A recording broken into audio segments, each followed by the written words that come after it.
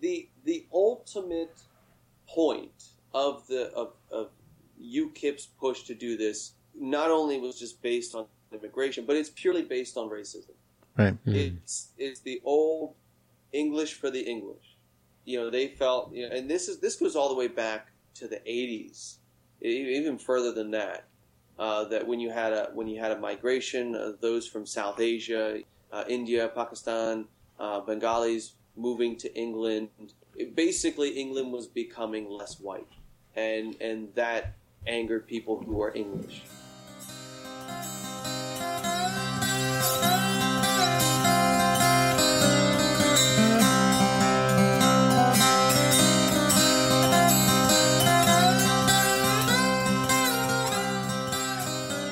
Assalamu alaikum. Welcome to the Mad Mamluks. My name is Mahin, and along with me today are my co-hosts, Sheikh Amr Saeed and Sim. Today we've got a very smart guy on the podcast, all the way from Philadelphia, Dr. Jerry Hionis. Jerry, first of all, thanks for coming on the show. You got a PhD from Temple University and a bachelor's from St. Joseph's, and currently a assistant prof at Widener University. So I know you're pretty busy, and we just reached out to you a couple of weeks ago just to talk about some of the economic issues in the world, among some other things. But first of all, we just played a song you put out a few years ago. It's kind of a side interest. Tell us a little bit about your music endeavors. Assalamu alaikum. Well, first off, it's a pleasure to talk to you guys. It's not like that. Don't worry about my time. In regards to the music, I'm 34 now. I've been playing guitar since I've been, I think, 10, 11, 12 years old. And actually, many years ago, back in high school, I used to play in a death metal band and did a little bit of touring. And then after a while, I got tired of playing with bands and got tired of playing the electric guitar. And so I just started picking up the acoustic and learning how to play solo. And it's nothing that professional. I play shows every once in a while, but I usually just record and stuff. It's a side thing. Yeah. That's awesome, Jerry. Everyone's looking at me in our studio here because I used to be a big metalhead back in high school. I started with the Bay Area thrash bands, and then of course, worked my way up to anything more louder. All the way up, all the way into Europe. I had to keep looking.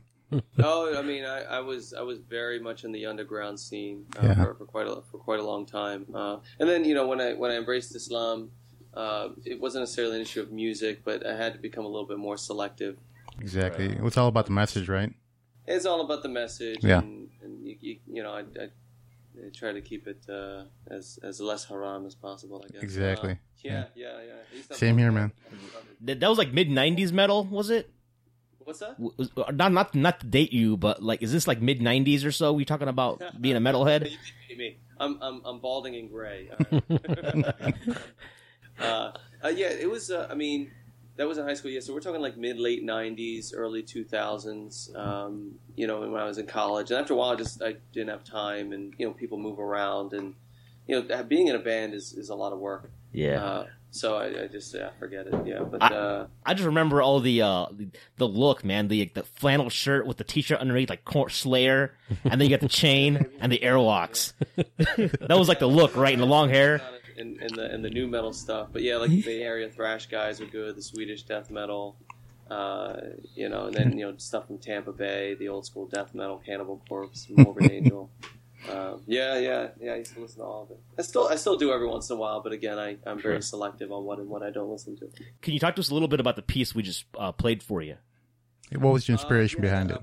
By the cover of Night, a lot of my songs, it's weird when you're an instrumental musician. It's kind of odd to give titles to songs because there's no lyrics. I literally could just say this is song 1, song 2, song 3.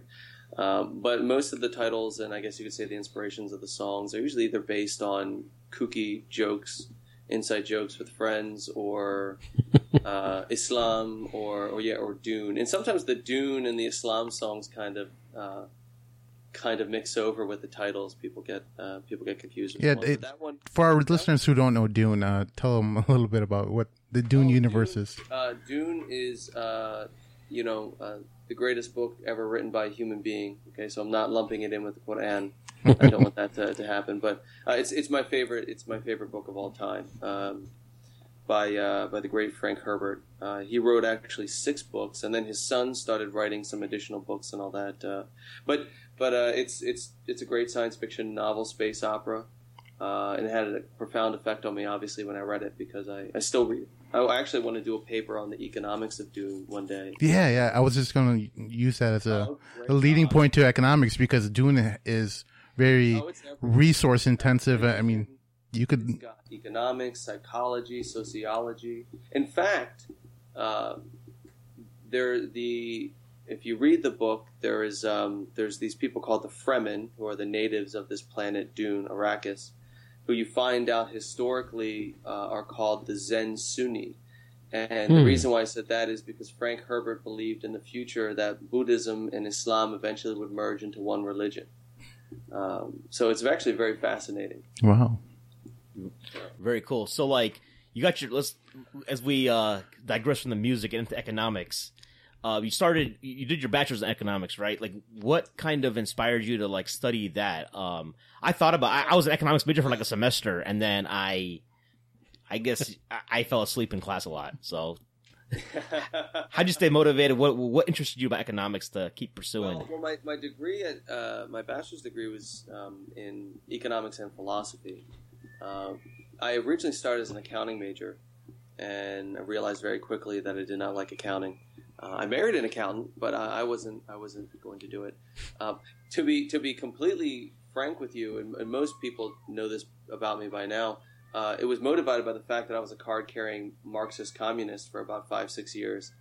So it was just natural for me to study economics. And then eventually I moved away from that, alhamdulillah. But that was really the motivation to learn about economics. And plus I had an economics class, and I tended to like it. I liked the analytical thinking. I liked the problem of human decision making and where it was going. But I mean, the main motivation as to, I should study it more was basically just because I was, obsessed with Karl Marx at the time.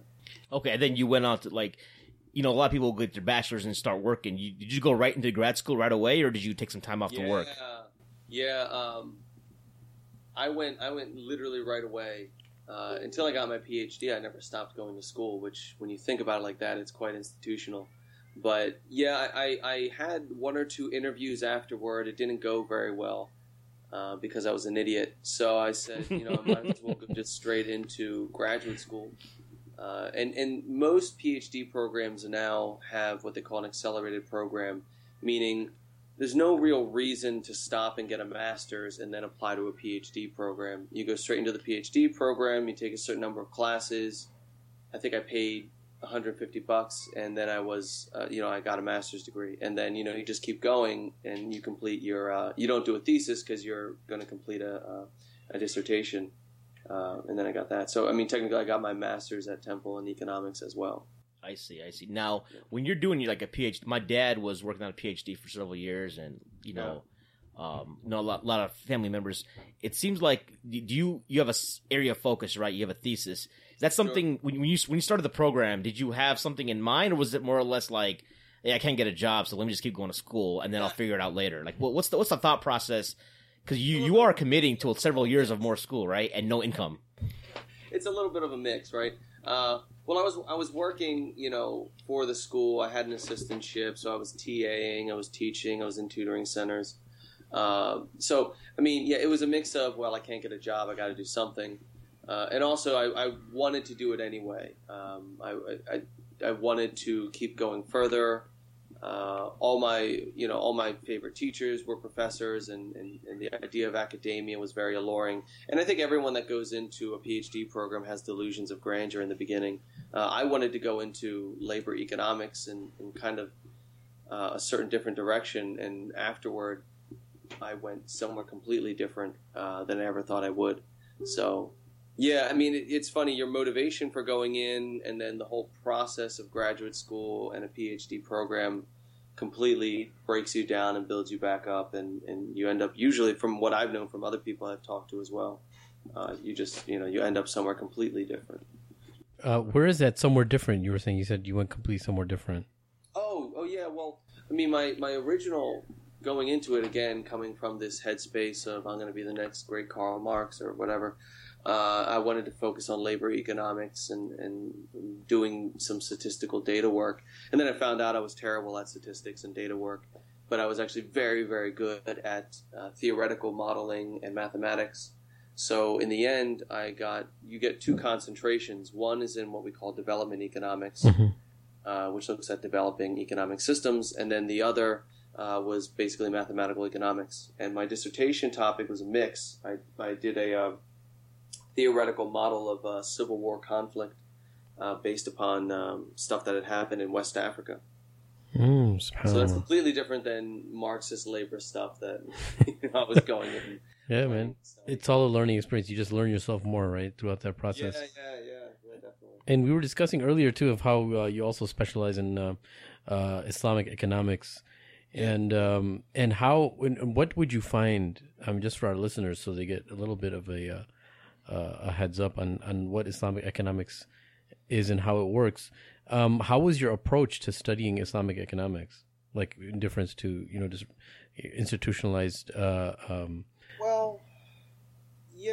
mean, obviously the interest comes from the fact that I'm a Muslim and I converted to Islam, so I slowly started to get as anyone, not necessarily if you just convert, but when you start to look deeper into your religion, and I think also when you start to get older and mature, when you have a family, there's certain questions that you don't get answers very often on.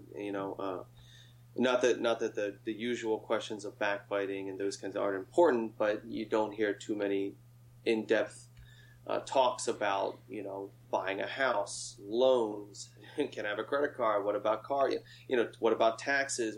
So I was naturally leaning towards that, and then being an economist and getting a degree in economics, it was natural that I wanted to see what had been said and what were the debates, and that's really where it went. Now, I should say that there is a difference between Islamic economics and Islamic finance, because there's a difference between economics and finance. And so Islamic economics is a bit more, I hate to use the term meta. How do we as Muslims make decisions? Why do we make them? Finance looks more at the nuts and bolts of how you can do these things. So I look at both, but my focus is a little bit more on the Islamic economics and the Islamic finance, although I still look at both. What would you say is a primary difference from the capitalist economic system and the Islamic economic system? That's a very good question, and it's one of my points of contention I have with the field. Well, first, I mean, I should say this as a disclaimer. I really, really dislike the term Islamic economics, Islamic finance. I've never been a fan of branding Islam by, well, it's not economics, it's Islamic economics, and therefore it has a religious overtone. I think it puts it in a box a little too much. I think economics for the Muslim, finance for the Muslim is a little bit better. And what you'll notice is a lot of text that I run into about Islamic economics always starts off with this idea that you have on one extreme market-based capitalist economics, on another extreme you have communist planned economic systems, and Islamic economics offers a third way. And I got to be frank, I've yet to see any convincing argument of that.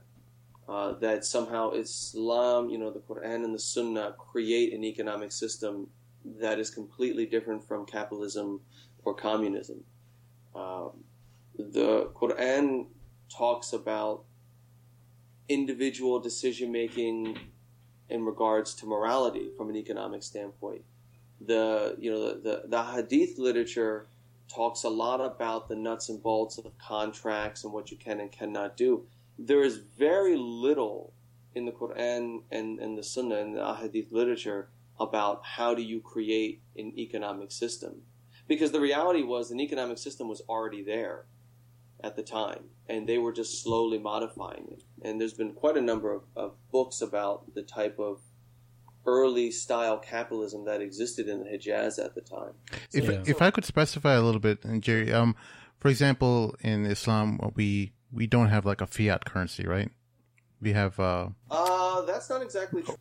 This is again. This I think is somewhat of a misunderstanding.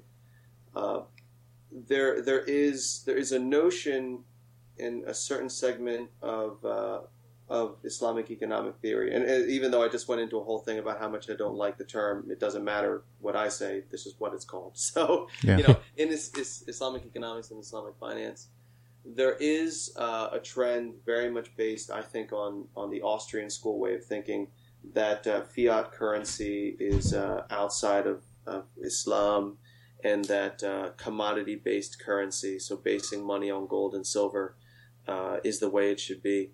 Again, I don't see any evidence of that.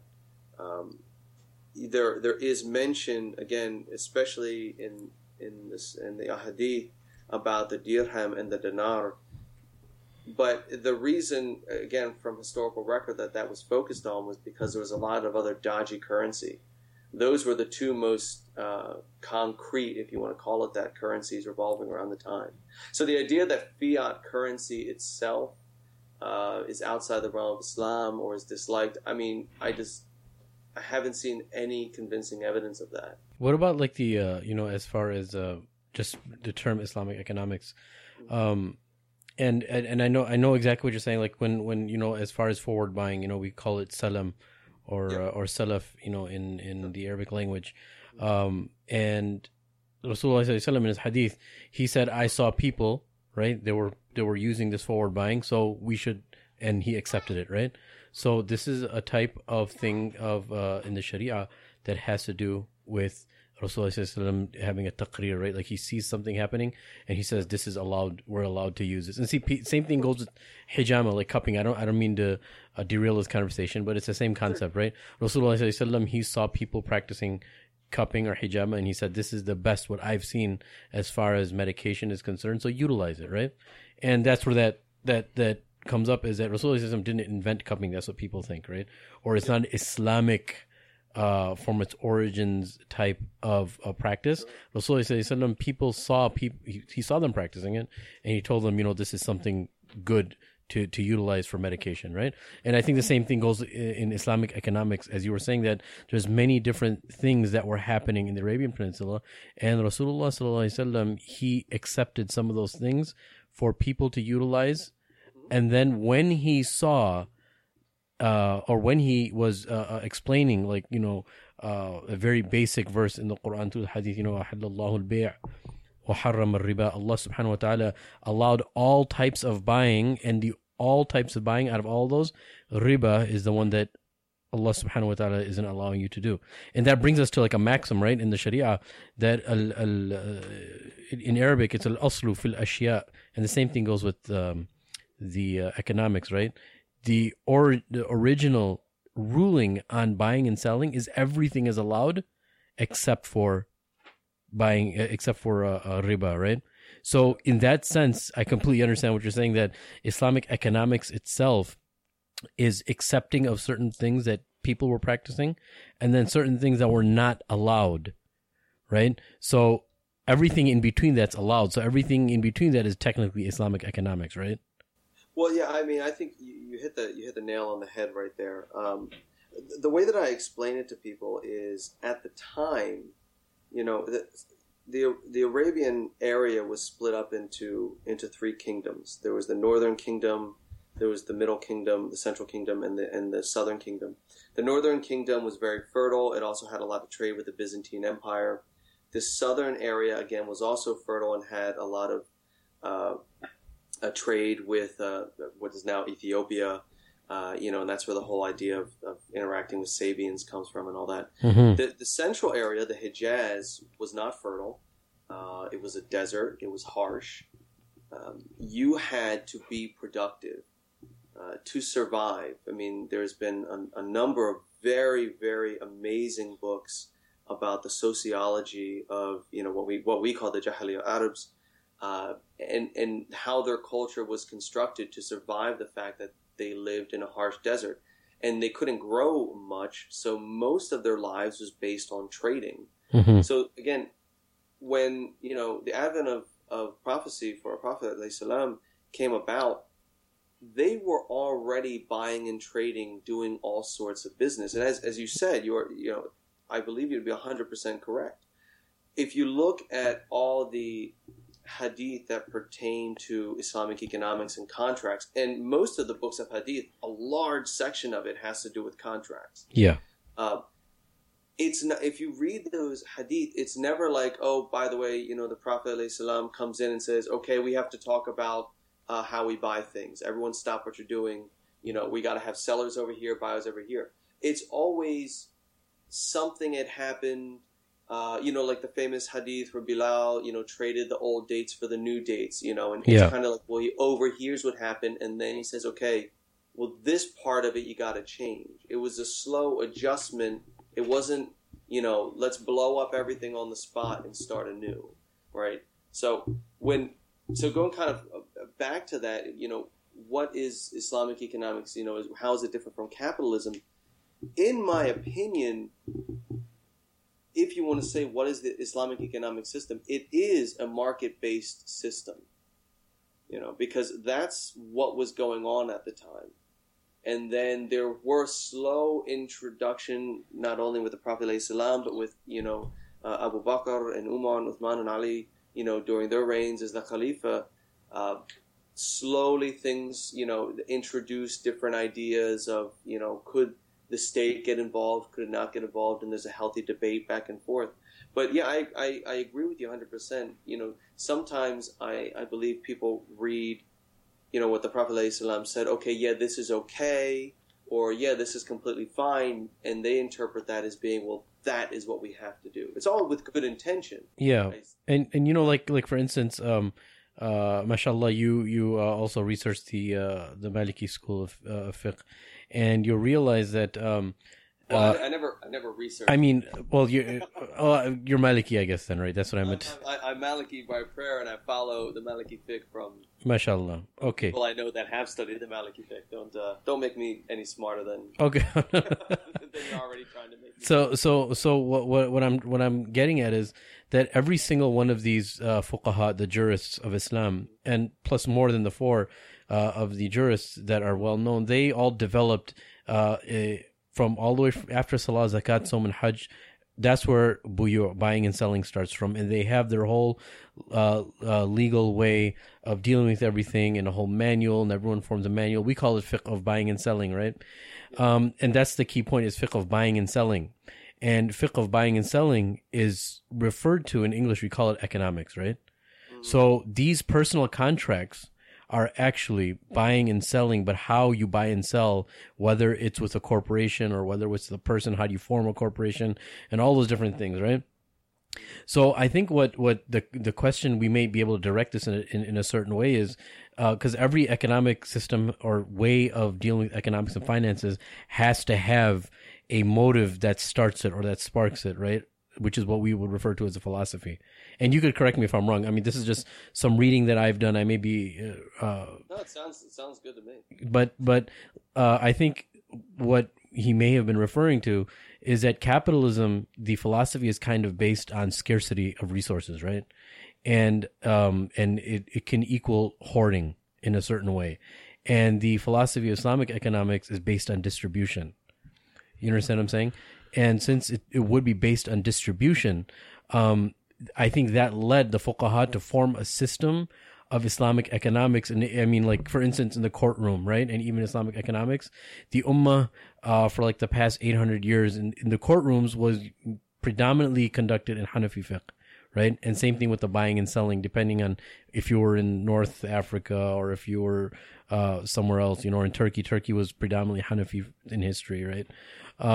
So I think that's what is meant by, what we mean by Islamic economic system, right? Generally.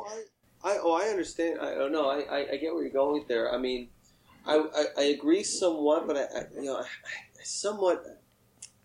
I don't know if I buy that. And the reason why I say it is, even capitalism, first off, the term capitalism is a bit rough because to define it is very difficult.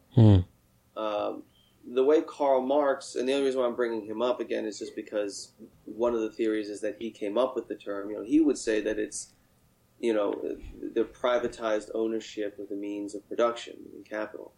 Then you have Max Weber, the famous sociologist who came up with the concept of the Protestant work ethic, looked more at the socio-economic effects of the Industrial Revolution and defined that as capitalism. But even, market-based economics, planned economics, Islamic economics, all of them are about distribution. Because economics as a science is about scarcity. Now, we know as Muslims, from a metaphysical standpoint, the idea of scarcity really is just, it's a human understanding. There is nothing scarce to Allah. In reality, Allah can make as much of anything as He wants. There really is no scarcity. But from us as human beings, the way we face the physical world, we do face the notion that there are scarce resources.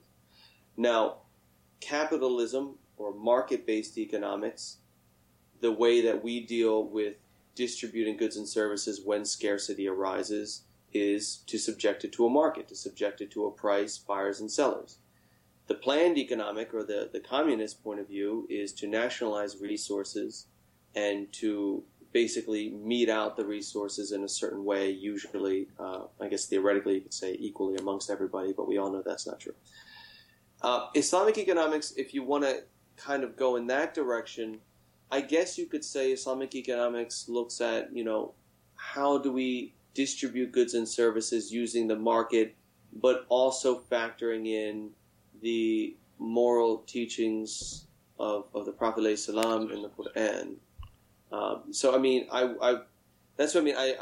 agree with you in a certain sense, but I also disagree with it because I'm still very much under the impression that a lot of times people bring up the idea, and I'm not saying you personally, but just in general, this idea of an Islamic economic system because they want it to be something different from everything else. I see what you're saying. So, to add detail to that, when the jurists they combine everything from the Quran and Sunnah and they form a system, and it's true that if you want to call something Islamic economic system, I firmly believe this, based on the Hadith and the Quran, that Allah Subhanahu wa Taala allowed all types of buying and selling, right? Except for a certain type, right? And Rasulullah, he saw certain things, and then he said, "This is good because and because there's benefit in this, and it's not any type of cheating happening here. There's no type of imbalancing of the scales, for instance." But as far as, do you think that is it safe to say that all economics is based on scarcity itself, all economics, or is it that us as human beings, we see how to survive and how can we survive without stepping on other people's feet? Do you understand what I'm saying? I mean, the answer, you're not going to find a unified answer on that. Yes. No, your personal opinion, because... For my own personal opinion, it's a loaded question, sorry. Yes. My bad, dude. I'll say, I don't know. For my own personal, it's tough. As an academic, I have to work with the assumption that the world is scarce. Gotcha. As a theorist, I have to. It would be very hard to model, the fact that Allah can increase, anything to any level. But I don't even mean on that level. Like, for instance, on capitalism, I don't mean to get too political, but Sure. But we have many entities. I'll just put it that way. That even though there may not be scarcity, but they want to hoard. Many types of things, and they don't really need to do that because they have abundance of that, but they don't want to tap into whatever they're. I see what you're saying, and I agree with you there 100%. And that's why I say when we talk about Islamic economics, I personally think a better thing is economics for the Muslim. Gotcha. So we can use economic theory, but again, like you're saying, someone could say, well, we're going to hoard wealth because I can create a model that says that, hoarding wealth, not paying zakat, doing these things, engaging in the riba, and that's a discussion in and of itself. Yeah.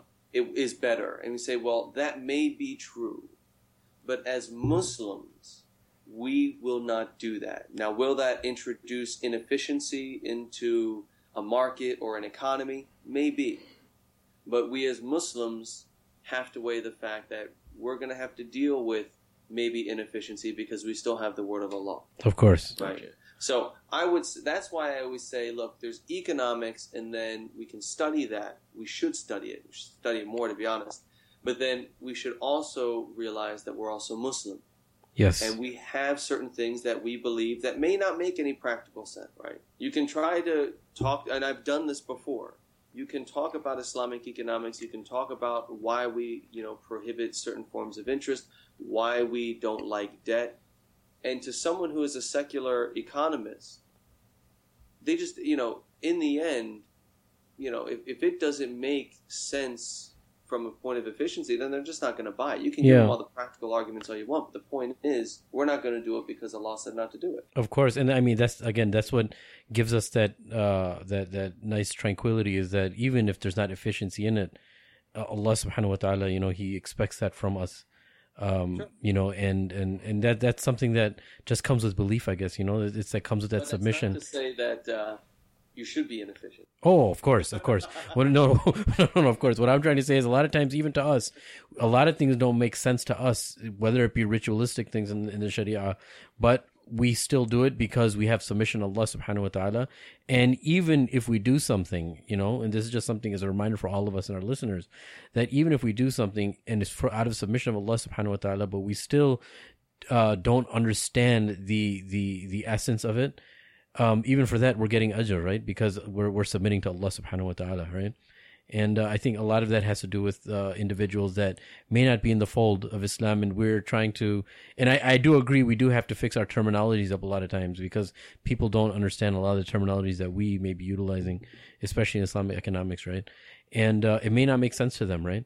And I think a lot of times, even in the past, many jurists have talked about this, that there's certain things that people, they're not gonna, whether they're Muslim or non-Muslim, they're not going to understand a lot of this. And some of the specialists may not understand the essence of it, but they just do it because it's in the Sharia, right? Jerry, fast forwarding a little bit, or let's talking about more current situations or climates in American politics right now.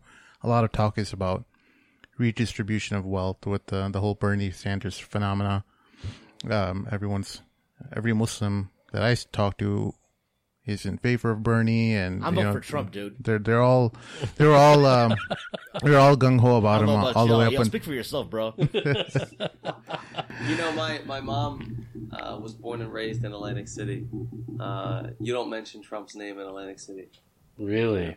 Oh yeah, he left with no friends intact. Oh man, he did a lot of shady dealings in there, man. That should be the least of your worries with Trump, man. What's the Islamic view on the whole redistribution of wealth, and just from your own experience? That is a fascinating question, because I've noticed, and I say this with love to my friends, because I know they're going to hear this and their heads are going to explode. There's a trend in Muslims to be very libertarian, to the point of annoyance, in my own opinion, but for some reason, I know a lot of libertarians that were supporting Bernie. I don't know why, considering most of his economic views were not libertarian, except he doesn't like the Fed either. I think that was the one thing that was uniting, liberals and conservatives on that one. But although I like the Fed, but that's just me. So, in regards to the redistribution of wealth, that debate, I kid you not, goes all the way back to the Caliphate of Umar, because the Prophet ﷺ, when he created the first Islamic government, I'm not going to say Islamic State because I don't want people to get confused, but when he created the first Muslim government in that area, it was very small. The expenditures and the problems were kind of minor from a financial standpoint. And that's why during, when you look at the economic contributions of each of the first four Khalifa, Abu Bakr's main thing was just to keep people paying zakat. Yeah. People, you had the apostates. People said, well, look, the Prophet ﷺ's dead. My contract was with him. If he's dead, then, well, I don't have to pay the zakat. I don't have to do all this. And Abu Bakr's really, his main point was, no, let's keep the ummah together, and we need the money, and you got to pay your zakat. Then when you got to the time of Omar, we know that his empire expanded all over the globe. And financially, things changed. And so what happened was Omar started to introduce a lot of different things that weren't obviously contradictory, but they were new. Different taxes that weren't levied before, different ways of, again, redistributing, different types of price controls when there was an issue. And a lot of things got into it. And what's fascinating, and I give this out to the Hanafis out there. Woohoo. Yeah, here you go. Abu Yusuf had a very famous book, basically called the Book of Finance. And it's really in two parts. The first part has actually nothing to do with finance. And it's basically an argument to say it was okay to disagree with Omar. Because a lot of people felt, well, he's a Sahaba, and not only is he a Sahaba, but, he's one of the greatest Sahaba, you know what I mean? And if he said it, then it's got to be basically canon. It's got to be law. And his argument in the beginning of this book is to say, well, we take the opinions of those Sahaba very seriously and above anyone else except, of course, the Prophet. But Umar wasn't a prophet. And therefore, it's okay to disagree with him. And then the rest of the book basically goes and tears up a lot of the things that Umar did. So when you hear, economists, Muslim economists that say, well, it's okay to have redistribution of wealth, it's okay for the government to get involved here, a lot of the evidence of that comes from things that were done under Umar and under Ali. And those that are more libertarian in nature tend to focus a little bit more on the early stuff with Abu Bakr and Uthman, because Uthman was a very much you could say a laissez-faire type of guy. So, and then you have people like Mahmoud Al-Gamal, who's an economist at Rice University, who will just say, well, you basically can find evidence for both sides, so what's the point? And he's got some, he's got somewhat of a point, but yeah, and I guess like that. I don't mean to cut you off, but it's just and even when Abu Yusuf was mentioning that, he was trying to also get the point out that just because Umar radiallahu anh said it, it's a valid opinion, but it doesn't mean that there's other ways of doing it also. Oh, right? Exactly, because that's not what he says. Isn't complete Sharia. It's his ijtihad that he's going to be utilizing based on the Quran and Sunnah, which is what a mujtahid is supposed to do. But there's other ways of doing it too, as long as, again, you're staying on to key principles to make it, to keep it Islamic, right? And I think people really should read it, because it's amazing. I mean, I agree with a lot of the things that Umar did, and I like it. But I love the fact that Abu Yusuf said, well, you can like it all you want, and we respect it, but I can still disagree with it. Of course, yeah. And I think it's important, and that I think is just an important idea in general. I can listen to a scholar and I can respect them very much, but I can also disagree with them. Yeah, I respect. I hate to mention names, but I say this out of respect. Say it. No, I'm just joking. Well, no, Sheikh Hamza Yusuf.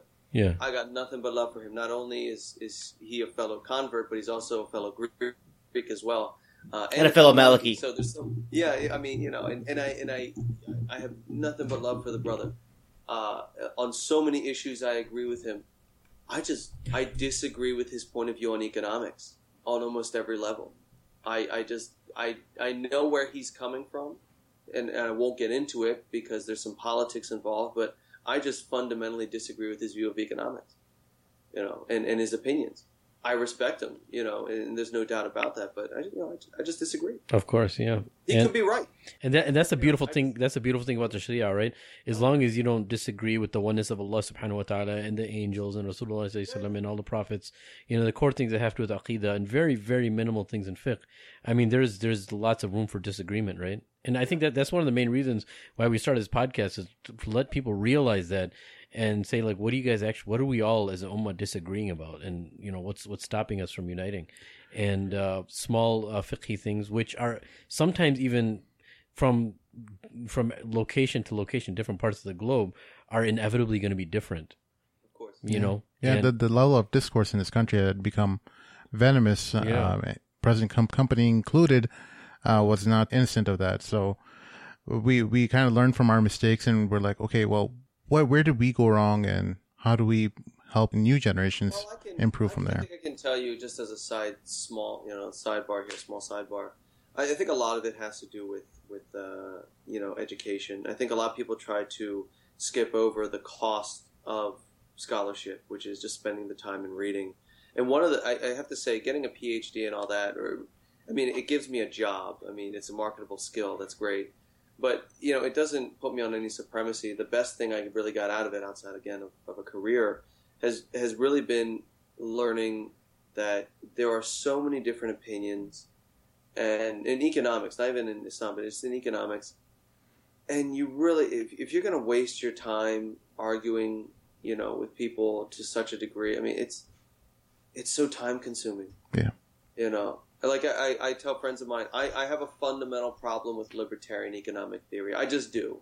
From a philosophical and an economic theoretical problem, I just don't buy it at all. I know many people that, will live and die libertarian stuff. That's cool. If you want to believe, that's fine. It's cool. I like the way you said that. It's cool. We can talk about it over coffee, but if it gets to the point where I'm feeling uncomfortable that you're gonna hit me, it's like, fine, you're right. I don't. I really don't. In the end, it doesn't really matter that much. Exactly. Isn't that the point though? Learning that, hey, if that person holds that view, it's not going to change the world. Jerry, so with the difference of opinion as far as our approach to economics, so, traditionally in 2000, a lot of people would say the Muslims put W in office, right? Traditionally, Muslims were Republicans, and now, recently, you've seen Muslim leaders saying we should be unified behind the Democratic Party, they serve our interests. But then if we differ on economic views, right? There's a room for that. And I've met brothers who are in the Republican Party still, and they'll say, well, we need to engage both parties. In light of us being such a small minority, and just talking about economics beyond the civil liberties and all that other stuff going on right now, purely economics, yeah. Just purely economics of two parties. What's your opinion on that? Should we engage both parties, or should we side behind one just because we're such a small minority? Again, that's just from my own personal opinion, and you can get multiple strategies there. I think engaging both is important. Especially because of the political climate and the fact that people really don't know Muslims, and we're especially they're very much demonized, which I think is partly our fault and partly not our fault. I think the engagement is because, like you said, I've met Muslims that economically agree with the Republican platform. I've met some that agree with the Democratic platform, some that are very in the Libertarian Party, some that I've met, Islamic socialists. There is Islamic socialism. It's been around for quite some time. You have to engage all of them. Now, my own personal opinion, I have, my own ideas of what I think is correct. But, I think you need to engage all of them. The idea of hedging your bets in just, let's say, pandering, if you want to call it that, or just engaging the Republican Party or just engaging the Democratic Party is going to make you a token. You know what I mean? Yeah. Because what you're basically saying is we all think this way, and therefore you can treat us all this way. You get that with the brothers and sisters in the Latino community. You always hear that, like, oh, the Latino vote. What is that? You have so many different cultures, so many different points of view. Cubans are going to have a different point of view than those from Puerto Rico, from those from Argentina. And it's the same thing with Muslims. Yeah, we're not a monolithic voting bloc. At least I don't think we should be. Let's put it that way. Yeah. But so I think the engagement of everybody. If you're Republican, economically speaking, that's great. I have Republican friends, and if you're more Democratic leaning, yeah, that's great. Engage both. You have to engage as many people as possible, so it shows the diversity of Muslims, and we're not just this one monolithic beast that can be tokenized or demonized. One last question about the American political landscape before we move on. Would you agree that a lot of people, not even Muslims, but Americans in general, just have a very superficial view of why they stand with a certain party as far as economics go? Like, I used to be the treasurer of the college Republicans back in college, okay? Mm. And their logic was, well, Democrats, they're just freaking trying to get welfare and be lazy bums, and why should I have to pay for their laziness, when I'm working hard? And on the flip side, the Democratic, in economics, from that perspective, they might be like, oh, these corporations just trying to, it's the man trying to screw us, and now then you realize there's a lot more nuance to it. Would you agree that people just have a very superficial understanding of economic theory when they side with a party? I mean, you're under the working assumption that people even know what economics is. Most of the time, and this is in the Muslim world too. I don't know how many times, hey brother, dude, can you come and talk to the community about personal budgeting? I'm like, you obviously don't know me because I'm terrible with money. Most economists are. Most famous economists were broke or just lost money. People don't even know what economics is, and I mean. In all honesty, politics, it's all theater. Especially presidential politics, it's a popularity contest. I remember way back, again, dating myself when I was younger, and you remember Ross Perot. Yeah. Ross Perot, people don't remember this. He bought prime time airtime. Yeah. Sundays at like 7, 8 o'clock. Thursdays 8 o'clock. He bought prime time air. And literally, you can probably find the videos on YouTube, trying to explain to the American public economics and hence libertarian economic philosophy. Yeah. And as an economist, even though I may disagree with his approach, but as an economist, I'm like, that's great. He's trying to teach. Nobody cared. Right? Nobody cares. And it's always funny, like, oh, what's the details of Trump's policy? What's the details of Hillary's or Bernie's?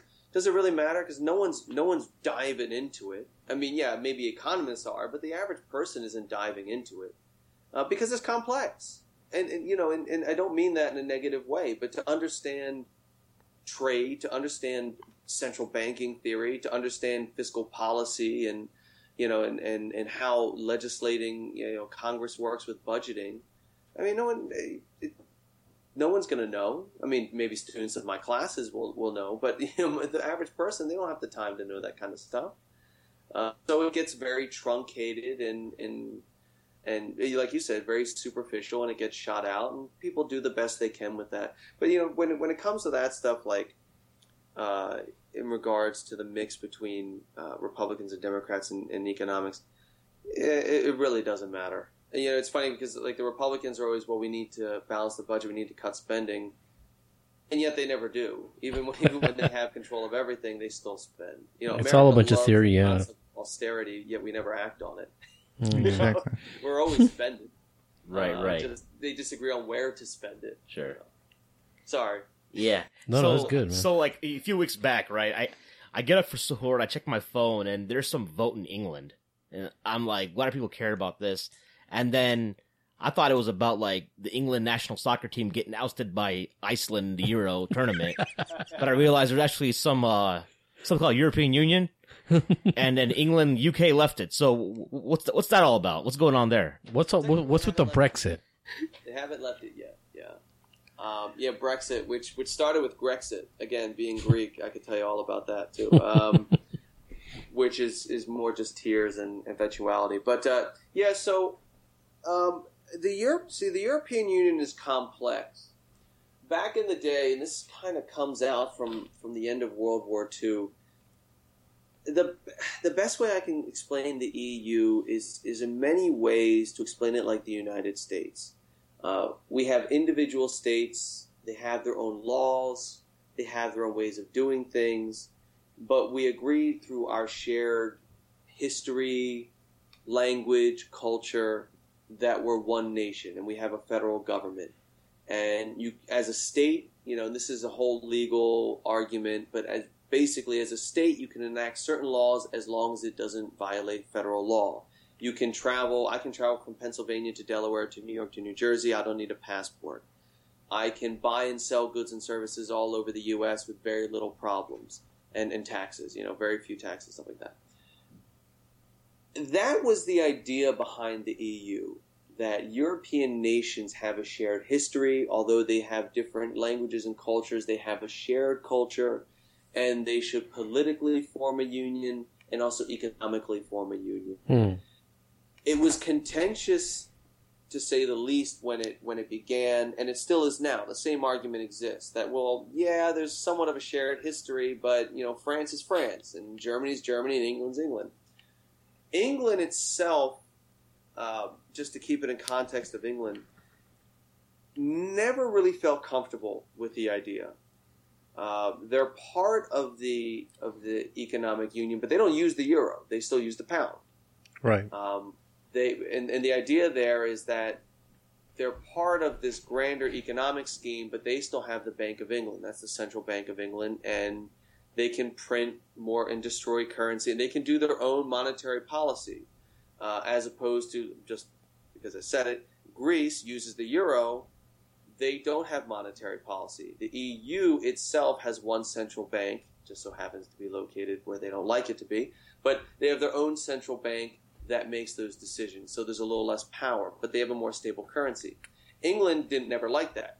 And then, so recently, we have this idea of the Brexit. Now, the argument for why should the UK leave the EU, there's a number of different arguments that were presented. Largely, they tried to present it as this big economic liberation, that the UK would be so much better off economically if they left the EU. And then there was also the political dimension to it. Now, as economists, and I can say this by and large, the consensus, the general consensus, is it was a really, really, really dumb idea. There really is no logic economically for the UK leaving the EU. One, I mean, England, in all honesty, and I say this with respect, from the leaver side, tended to overstate the size and the influence that the English economy really has. It's really not as big as many people think. It's a financial hub. There's no doubt about that. Well, it was, but I think isn't the comparison made to California or something, like their size of the economy is similar to California? Yeah, I think it's even less than California. I think the cut in our military budget sometimes is their entire GDP. Wow. I mean, they make it. The people that wanted to leave made it like they're basically financing all of the EU, right? And they shouldn't. And the reality is, and people have explained to it, you are going to lose more than you are going to gain, because the amount of money that is sent to England, especially towards those in the agricultural sector and the poor, it just made no sense, So they, in my opinion, they kind of overstated their importance and their size. Well, wasn't the primary objective a form of protest due to the immigration policies? Oh, 100%. Yeah. I mean, that's what I say. They dressed it up like it was a fight against the regulations. So many regulations. Of course, if they want to trade with these countries in the EU, they still got to abide by these regulations. Exactly, and that's what I think a lot of what's been kind of lost. It was complete insanity. The ultimate point of UKIP's push to do this not only was just based on immigration, but it's purely based on racism. Right. It's the old English for the English. They felt, and this goes all the way back, to the 80s, even further than that. That when you had a migration of those from South Asia, India, Pakistan, Bengalis moving to England, basically England was becoming less white, and that angered people who are English. And so, England for the English was a popular rallying cry. And if you notice, when did this whole push for a referendum vote come? When Germany said, well, the EU has to make a commitment for X number of Syrian refugees. Right. And if England is part of the EU, then they have to abide by what, is said there. And it's funny how, Chancellor Merkel said that, and then all of a sudden there's this big push to leave the EU. Yeah. In my opinion, the only reason to do it was this idea that we just don't want any more non-English people, specifically darker-skinned non-English people, entering into the country. And I'm saying that very blatantly because I don't see the point of trying to hide it. Yeah, so quick recap. The EU was founded, was it after World War II, and is the United Kingdom an original member of the EU? You know, when you start looking at these large organizations, the specific dates and who came when it's a little tough. There were certain countries that were in there first, ones that politically had to kind of be there. It definitely started after World War II. I mean, some people say it started in 93, other people say it actually started back in the 1960s. It's kind of tough. It starts with an idea at first, right? And then a framework. And then if they ever came up with the idea of what the EU is now and to the people back then, they would kind of freak out like, no, right away, you know? It's tough. I mean, it's kind of like, the United States was, started in, 1776 was the Declaration of Independence, but then it wasn't really till 1791 with the formation of the government. But then there's a difference between Articles of Confederation and then, the Constitution. So, I mean, it's tough to say, when did it start? Most people say it was like the early 90s. Yeah, the 90s are usually when you're starting to hear the EU regularly in papers and journals and whatnot. Yeah, I wasn't reading a paper before the 90s anyways, so I wouldn't know. So the United Kingdom is what? England, Ireland, Northern Ireland, Wales, Scotland? No, I'm trying to think. The UK is England, Scotland, Northern Ireland, Wales.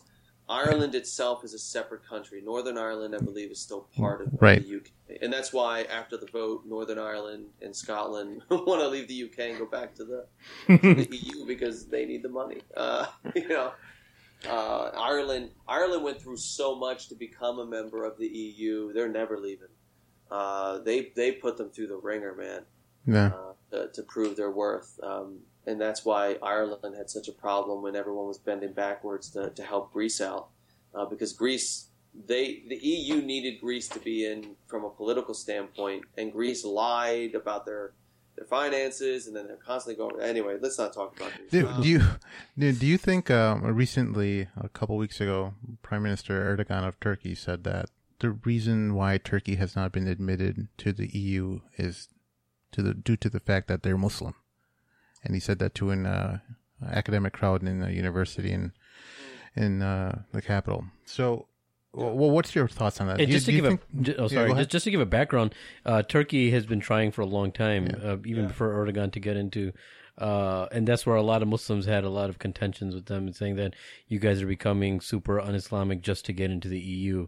And of course, I mean, you name. It doesn't matter, who wrote what or who said what. If they're from Europe, all of a sudden they're not, Islam. Yeah.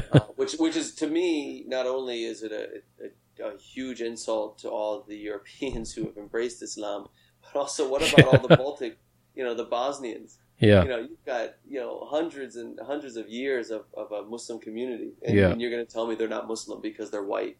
But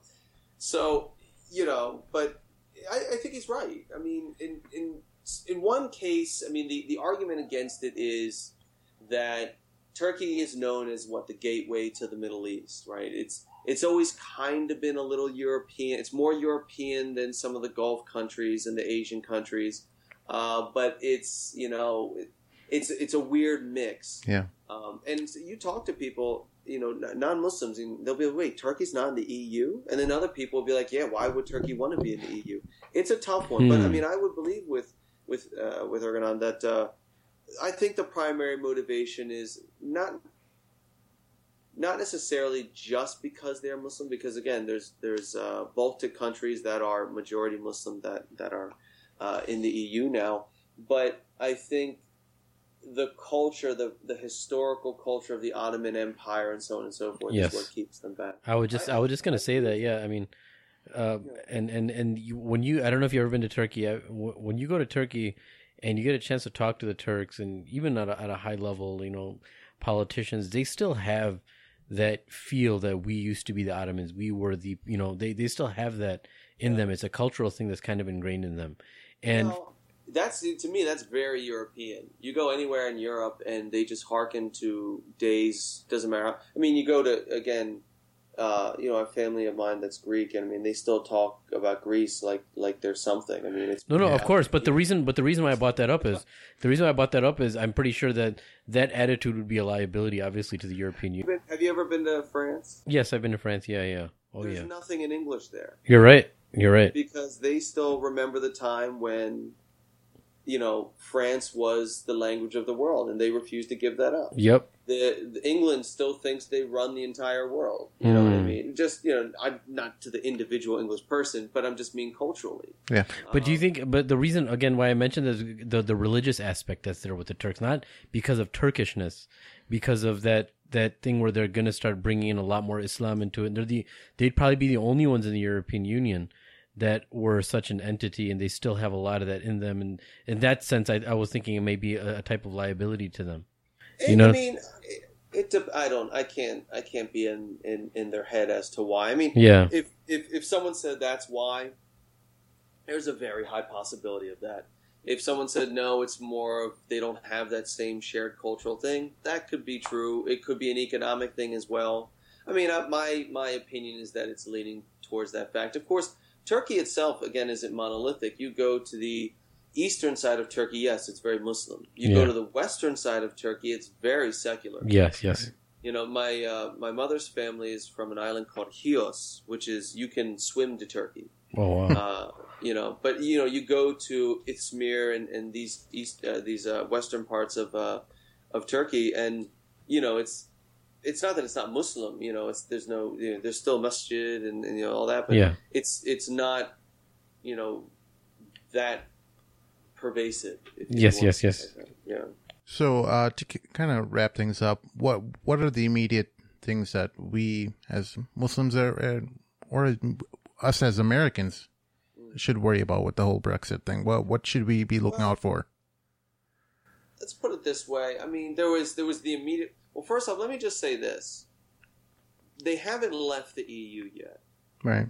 A lot of people think that the English have now voted to do it. It was a referendum. It's unlike how it is in the U.S. when we have something on a ballot.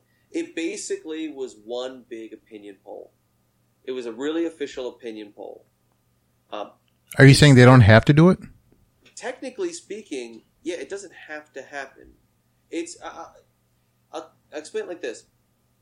There's a philosophy of representation. So when we vote in, let's say, a senator or a congressman, are we voting that person to basically look at the will of the people? What do 51% of the people want, and I'll vote that? Or are we voting for that person because I like their point of view and I like the way that they will vote? That's kind of how it is in England. They have, the House of Commons, the House of Lords. They vote for these people in. And this referendum basically says, this is what we want to do.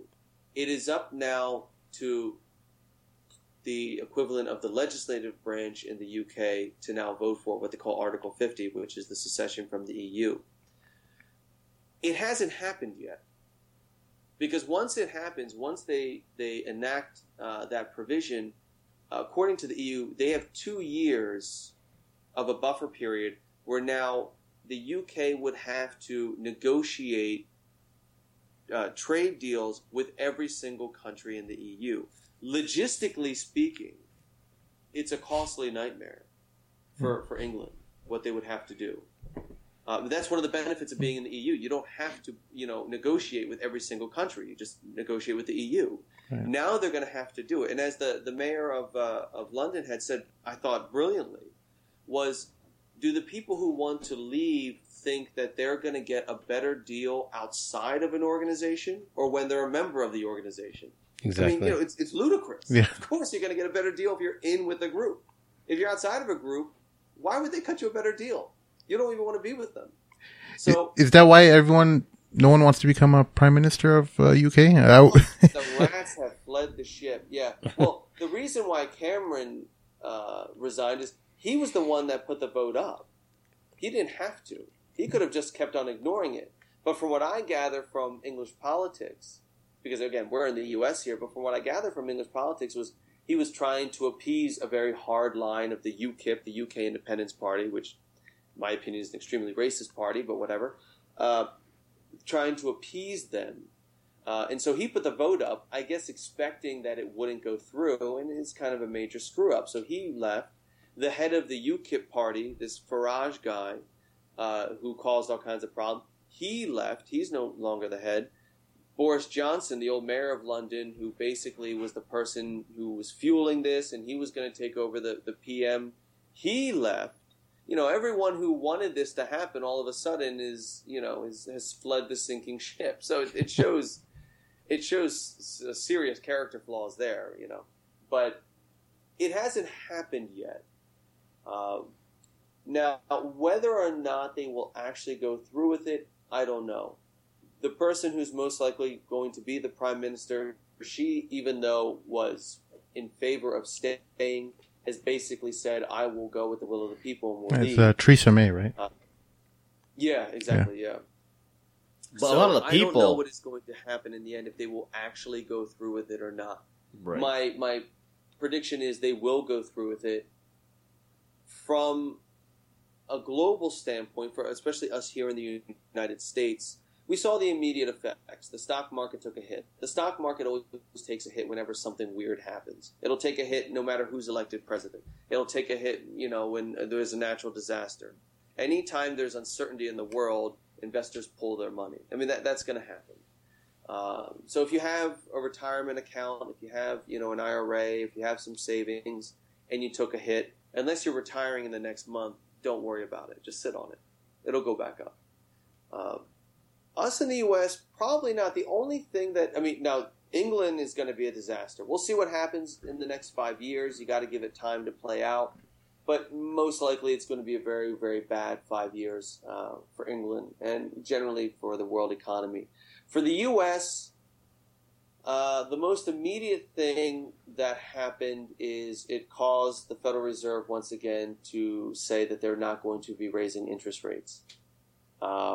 So, again, housing is, borrowing money just became extremely cheap again. So, that's the only immediate effect it has to us, the layman in the U.S. Besides that, most of the problem is really with England than anyone else. What if you're working for a corporation, let's say like Aon? They're a UK corporation, but you're working in the United States office.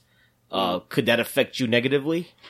Yeah, that's a case-by-case basis. There's a lot of, again, because London was a hub, right? Just like Atlanta, Chicago, New York. I'll say Philly, even though people probably disagree with that. LA, Dallas.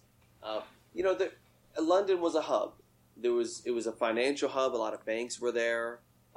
It's a corporate hub, and some have left immediately. Some have left. They pulled their money, specifically the financial ones. There's been a number who have left, but they had very small offices in England. There's talk like Vodafone is going to leave England. The relationship between England and the U.S. isn't really going to change. I don't think. Right. So like if it's a UK company that's now in the US, is it going to change? I don't think much. Now, if it's a US firm and you're working in an office in England, then I think things might change a little bit.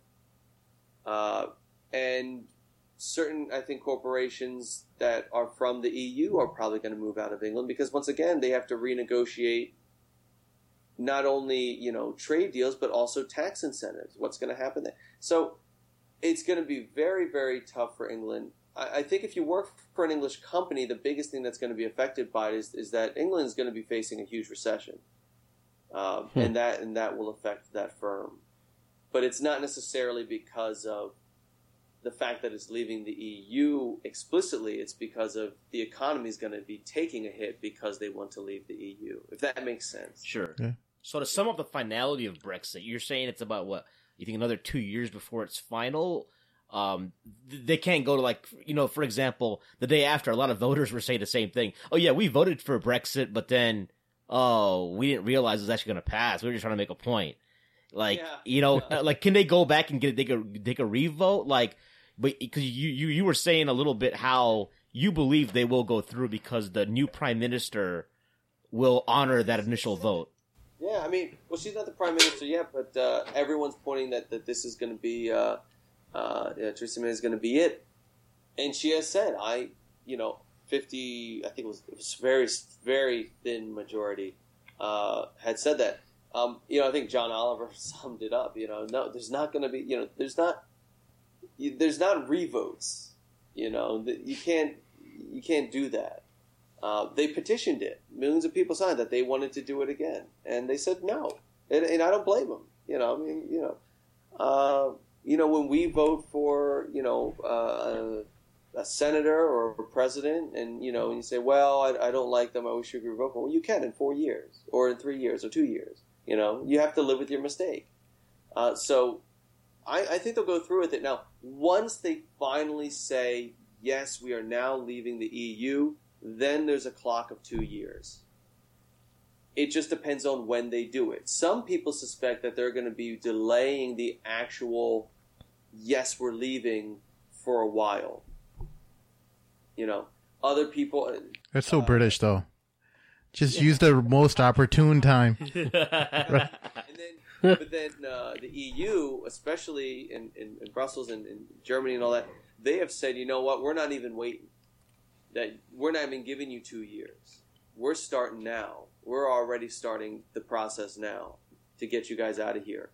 And that is kind of an offensive move and defensive move from Germany and the EU to say, just in case anyone else thinks that they're going to get this soft hand treatment if they want to leave, we're going to show you how severe it's going to be if you want to leave the EU. So England is going to be made an example of, because the perception of UKIP and this whole idea to leave was that the EU needed England more than England needed the EU. And the reality, that's not true, and the EU is going to make sure everyone else sees that. And so they're going to make an example of England. Oh boy! And it's not going to be pretty. Now, what's actually going to happen? Who knows? That stuff only Allah knows. I mean, that 100%. But if it goes the way that many are predicting, it's not going to be good. Yeah. And do you see any negative repercussions for the Muslim world at large as a result of this, or will they be insular? Well, yeah. I mean, think about it again. Even though the context, the dressing of it was economics and finance, everybody knew this was all about immigration. Everyone in England knew that. Everyone in the States knew it. You'd have to be naive to think that the main focal point of this whole Leave Brexit stuff had anything else to do than the fact that they just don't want, especially Syrian refugees, they just don't want any more non-English. And what that's code for is non-white people. Sorry to cut you. I was talking more like an economic point of view, not the immigration side. Okay. Well, economically speaking, for Muslims, I mean, if it affects the Muslims the same way it does for non-Muslims.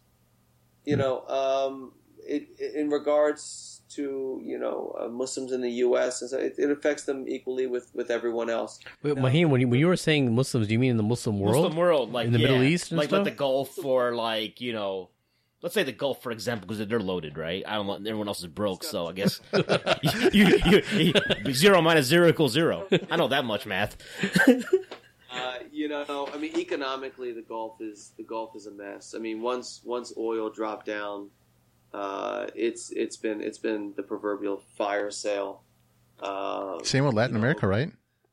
What's that? Same with Latin America with Venezuela's problems. Well, that's the other thing. When you talk about something like OPEC involves like half of South America. Right. They're just as crucial as the Gulf countries. So it's affected South America too. But the Gulf, many of the Gulf countries have had it really good with such high oil prices that they were able to engage in certain activities in regards to politics that they didn't have to worry about. Now they do. Oh, yes. Will Brexit affect it? I mean, it'll affect the Muslim world in the same way, again, that it affects the non-Muslim world, that it augments interest rates and augments how much money can be funded here and there and where things can be traded. But it's nothing specific to the Gulf that now is going to change. And, you know, okay, England can't take X amount of Syrian refugees. In all honesty, it's not like any other European country is going to take any anyway. You know, it doesn't matter. You know, they're still shutting their borders down, even though the EU tells them not to. You know, so I don't think that's going to change anything. Gotcha. You know? Before we let you go, can you offer some parting words of wisdom or advice to our listeners as far as trying to get more literate in the global economy or American economy or politics in general? Like, where does one start? It's like, you know, you talked a little bit about in your PhD, in your studies, you learn how to learn, right? And it's like an elephant that you're trying to eat one bite at a time. What should the first bite be? If there's a book that you could give your kid, let's just say, what would it be? I'll say this, and I'm very adamant about this. Not only again with Muslims, but with my non-Muslim students and my Muslim students. You can't cheat scholarship, right? I know with the information age and the ease of information that you can go on the internet, read a couple things, see a couple videos, and all of a sudden you have an entitled opinion. You know, scholarship and knowledge, it's work. You know, the stuff that I know about economics isn't because I read the New York Times this morning, right? It's because when you go into a PhD program, again, they break you down. You're not, you know, you think you're going into graduate school like you know something, and they basically, you go down to the most elementary level of things, and you really understand it. Like, really understand it. And then you can start looking at complex ideas. And it takes, you know, it takes years. It's the same thing from friends of mine who are, you know, scholars of, you know, the different Islamic sciences. You know, all of them I know that have studied, even again, if I disagree with them, they all basically have the same view as I. Look, I have my opinion, but there's other points of view. And the reason why they know that is because they know how much time these scholars have spent studying. And they know that, look, they believe that because they're smart too, and they've read the same books, and I respect it. So you can't cheat scholarship. You really can't. You can't, you know, I could say, okay, go to Muslim Money Guide and read the articles, you know, from myself and all the other great writers there. That's great. But don't read any article I write and then go around quoting it as if it's, you know, if it's divine law here. It's just my opinion. So I always say, start small. You know, start, you know, reading one book at a time, or just understanding something very simple. If you can understand something very simple very well, you automatically leaps and bounds behind than everyone else. As far as a book goes, if you already know a lot about conventional finance, so you understand the housing market, and you understand bonds and stocks and how those markets work, there's a book again by Mahmoud El-Gamal called Islamic Finance, I think Theory and Practice or Law and Practice, which is really good, really, really good. If not, one that I think is still approachable is Islamic Economics, A Short History. That's a very good book. It gives you a little bit of leeway. If you're into the historical side of you know, the kind of pre-capitalism Arabia and stuff like that, there's a good book by Gene Heck called Islam Incorporated. Very good book. And he's got a number of books. He's not Muslim, but he's got a number of books about what the Arab world was like and what was the economic system and situation of the Jahiliyyah Arabs and the Muslims at the time. You know, very, very. So Islam Incorporated is very good. And there's a number of others, but I think you know, again, start small. And when it comes to the Islamic finance stuff with loans and all that, if the first thing really to do, I say this now, is don't start looking at Sharia compliant mortgages if you don't understand conventional mortgages.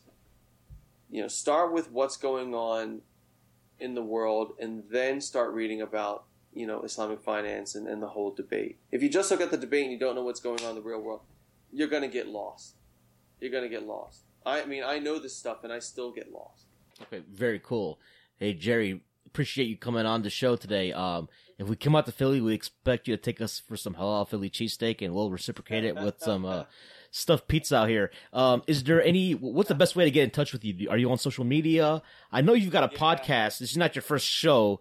My friend Omar Osman, was running a podcast called Debt Free Muslims. I think you were on there with Adam Tawfiq a couple years ago. Yeah, I was on Debt Free Muslims. I've gotten Omar out here in Philly a couple of times. He's good people. If you can run into Omar, tell him what's up. I just saw him. I just saw him about a month ago in Dallas.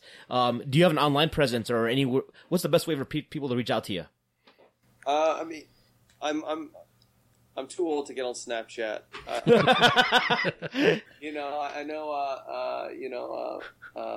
Mufti Abu Layth is on there. He's my very good friend Imam Mark Manley. He's rocking it on Snapchat now.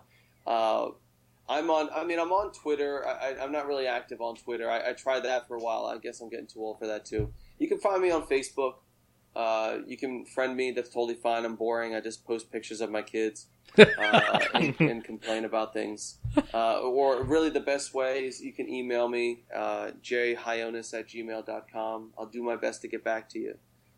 That's the best way. You can either hit me up through Facebook or hit me up through email. And what about finding your works online? What's that? What about finding like some of your writings and your works online? The best for the stuff that I write, especially in regards to Muslims and things that I wrote specifically for non-academic audiences, non-academic Muslim audiences, is on MuslimMoneyGuide.com. You can find a number of things there. Awesome. And I mean, the academic stuff, don't worry about it. It's not that interesting. But that's the stuff that I try to put it up there as much as possible. And if you can find it, I think Joe has also put on there a 3-part piece I wrote about Muslims and Marxism, what we can take and what we can't take. Joe Bradford you're referring to, right? Yeah, Joe Bradford. Joe Bradford, the Sheikh of Sheikhs. Joe Bradford. If you can talk to him, he's better advice than I am. I'll tell you that much. It's funny because you mentioned that because that's how I found you. I think Sheikh Yusuf Rios, who's my teacher at Maliki Fiqh, asked him or something about like, hey Joe, Sheikh Joe, can you talk about Brexit? And he referred your name. I never heard of you before. I was like, who's this dude? Let me hit him up with a Facebook message. So, Sheikh Joe's giving you free PR. So that's how we found you instead of him. So that's kind of the story how we actually. So Mamluk Nation, that's what we do. We get the subject matter experts on here no matter what. Not just our buddies. Joe is he's a brilliant guy. I mean, he knows. When we write, stuff together and when we talk, I mean, when it comes to Islamic law and the opinions, I mean, he knows them backwards and forwards, and he knows all the main players. I mean, and I got him out to the area too to talk about Islamic finance and stuff like that. And he's such good people. And I'm very blessed to know him. And he dropped my name. I got to talk to him about that. Right. Well, it was a pleasure having you on the show. And yeah, man, it was awesome. There's so much to deconstruct, and we'd love to have you again sometime. And anytime. absolutely. We thanks for coming on. To our listeners out there, if there's any comments or questions you have, you can email us at themadmamluks@gmail.com.